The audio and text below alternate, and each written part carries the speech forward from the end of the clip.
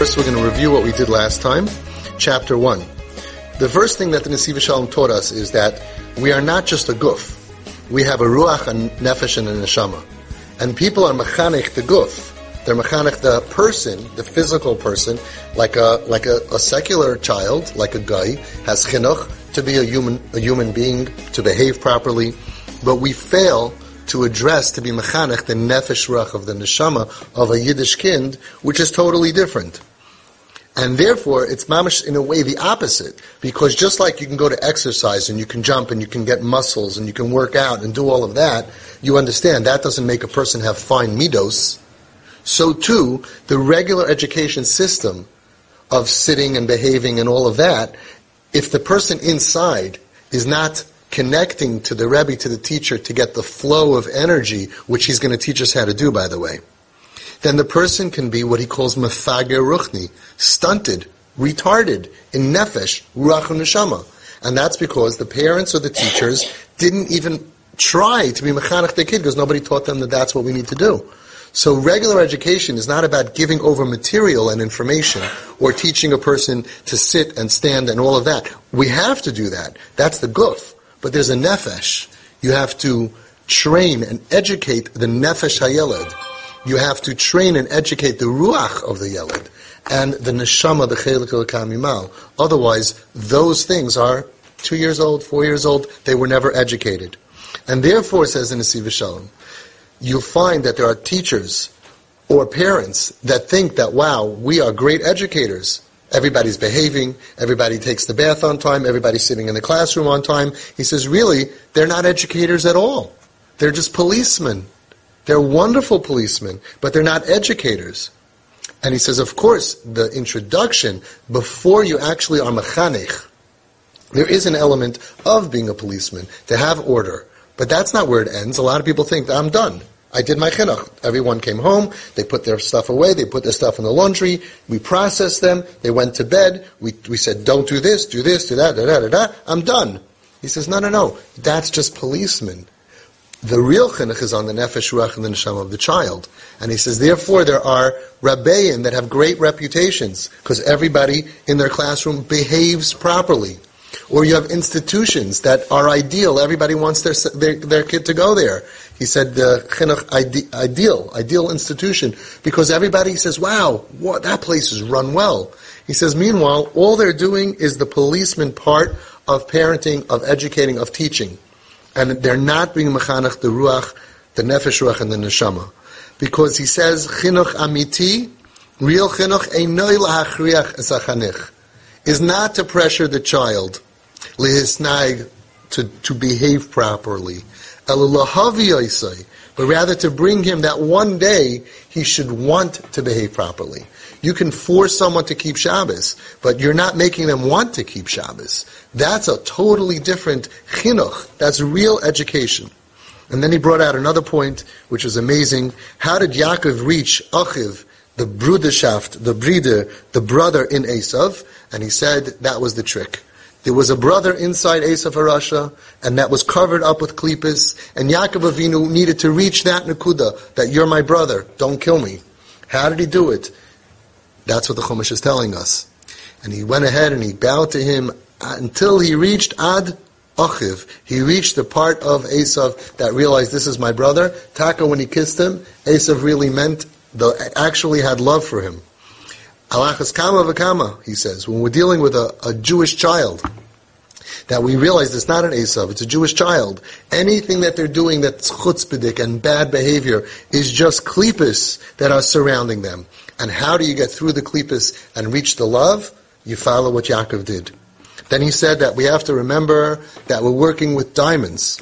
If you have to believe in the child, you have to have emunah that this is a chelik elokami mal mamish, that it's a diamond. That's a very, very big nekuda. People say we have to make them frum. They're frum. We have to take away the klipa around them. We have to make them good. They're good. We're not actually making them good. They are diamonds. That's what we have to believe. Every single kid. As he says from the Lechavitch, Kol Yehudi hu kama yahaloim. Every Jew is like a diamond. And even if it's in the sewage, ein lehis yayish mimenu, you should never give up. Because all you need to do is lift it up, clean it off, v'az yuchsar oiroi alav, It's going to shine and sparkle kabari shaina. A piece of wood falls in the sewer and it gets hafoiled, it gets be'etzem, it gets corrupted.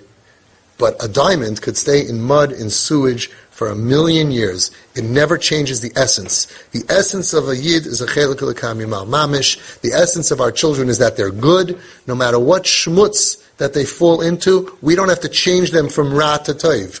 We have to figure out how to remove the shmutz, but then you'll see the shine, as we see all the time. We have the shine that comes back. That was what we did in chapter 1. Now we're going to do chapter 2. Reka HaChinuch. Reka means the atmosphere, the environment necessary for proper Jewish education. I think just the title is already opening up my mind. Because we think chinuch just happens all the time. What do you mean? When do you do chinuch? All the time. How do you do chinuch? All the time. We heard last week from Rabbi Yisrael, Rabbi Yontif Lipa Yisraelzon, a grandson of Rabbi Elyashiv. And he told over a beautiful story that when he was a kid, he was a little bit wild and a little bit out of the box, and he used to like taking pictures. So over Sukkot, he took a lot of pictures of his grandfather, Rabbi Elyashiv Zatzal. And it wasn't duck-famed, it wasn't so nice what he was doing. He was really quite, Rabbi Elyashiv would have preferred that he didn't take these pictures while he was reading the paper, and while he was sitting and drinking a coffee, and then he would send it to the papers, and they would put it everywhere. Rabbi Elyashiv didn't say a word. A few months later, he was walking with his grandson in Bnei Brak. Rabbi Elyashiv lived in Yerushalayim. He's in Bnei Brak with him. Nobody else was around, and he tells him, Lipa, not everything that you see you have to take pictures, and not everything you take pictures of needs to be published. Gave him a psak, and gave him criticism. So Reb Lipa asked his grandfather, Reb Lipa then was a teenager, he asked Zaidi. He said, Zaidi, I hear you, I accept what you're saying, but why'd you wait so long? Why didn't you tell me then? He said, Lipa, everything has its place and its time. Godless, even if you have to say something, but is now the right place? Is now the right time? Do I have to say something to this child in front of other kids, in front of other people? Maybe he'll feel embarrassed. Do I have to say it now, at the moment when I chap the kid? Maybe I'm angry. Do I have to chap the kid right now and he's not going to want to accept? I find, by the way, in Home Sweet Home, I had a very, very big secret. Anything they asked me that I wanted to say no to, I said, okay, but not next time. And they said, okay. When they wanted to do something, I wasn't going to get away with saying no. But I was able to chap all the other times in the future that they'll feel like, okay, I'm not against you, I understand you, I'm saying yes, but not next time. And they wouldn't ask me in the future again. So once they wanted it, is that the time to say no? You have to think about it. So that's what he's trying to say. The first chiddush, there is a reka, there is an atmosphere and a backdrop in order for education to be done properly. Just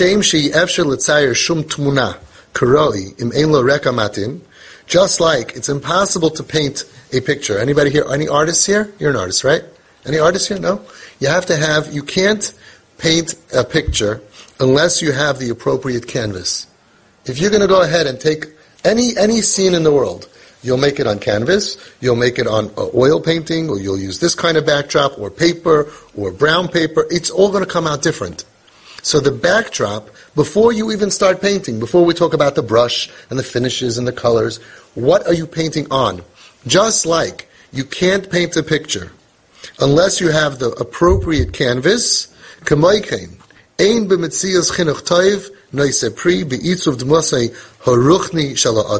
so too it's impossible for you to have successful chinuch. You can't possibly produce good results. To properly mold the spiritual dimensions of a child, the spiritual dimensions, we're not talking about sit in your seat and the physical, we're going back to the ruchnius. If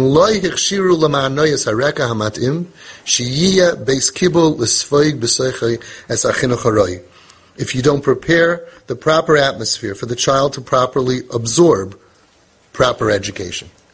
Just like you can't paint a picture without the right canvas, you cannot possibly be matzliach in chinuch unless you have the right canvas, the right background. As everybody knows with plants, shekol tzamach zokuk l'sug miyuchad shel adama sheboy v'rak boy matzliach oisei tzamach.